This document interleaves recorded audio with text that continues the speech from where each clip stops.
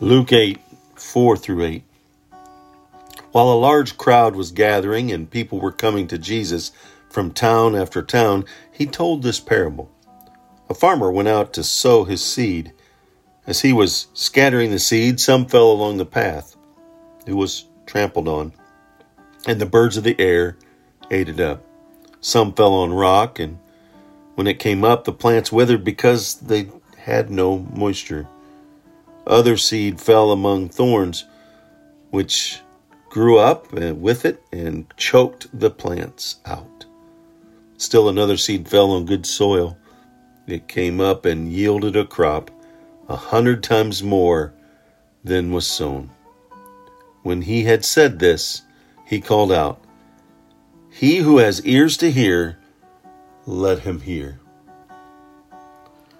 Jesus often communicated spiritual truth through parables, which were short stories, descriptions that took a familiar object or situation and give it a kind of a twist. And by linking the known with the hidden and forcing listeners to think, not just get the answer, not clarity, but to have discernment, to ponder, to think about. And parables can point to spiritual truths. A parable compels listeners to discover the truth for themselves. And it conceals the truth from those who are too lazy or dull to understand it and desire. So in reading Jesus' parables, we must be careful not to read too much into them. Most have only one point and one meaning. And here, the parable of the 4 soils, the parable of the sower, is found in Matthew, Mark, and Luke. And it's a beautiful depiction of the importance of casting the seed. As a farmer, we prepare a field and we cast the seed. We throw it out. And the seed is the word of the kingdom.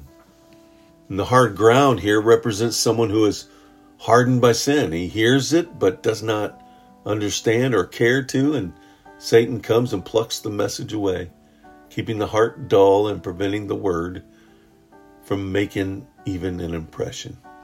And the stony ground pictures a man who professes delight with the word, right? And he accepts it, but however, his heart is not changed. And when trouble starts to arise, and the rocks are thrown, his so-called faith quickly disappears.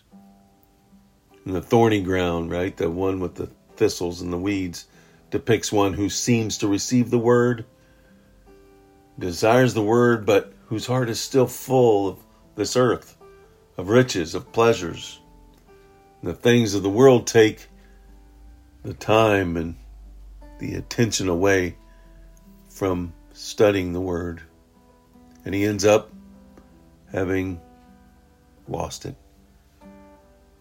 The good ground portrays the one who hears, who understands and receives the word, and then allows the word to accomplish its result in his life, right? That's the good ground that receives it, and it comes up and it produces a crop 100 times more than was sown. One seed produces a crop.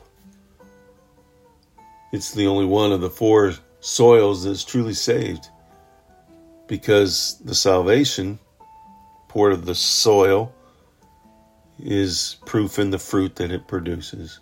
To summarize, the point of the parable of the sower is a man's reception of God's word is determined by the condition of his heart.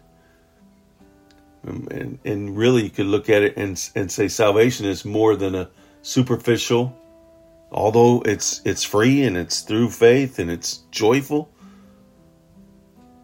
Someone who is truly saved will go out and prove it, will go out and live it and love others. May our faith and our lives exemplify the good soil, receiving and the greatest gift, and then going out and sharing that gift and bringing others into the kingdom. He did it. Let's do it.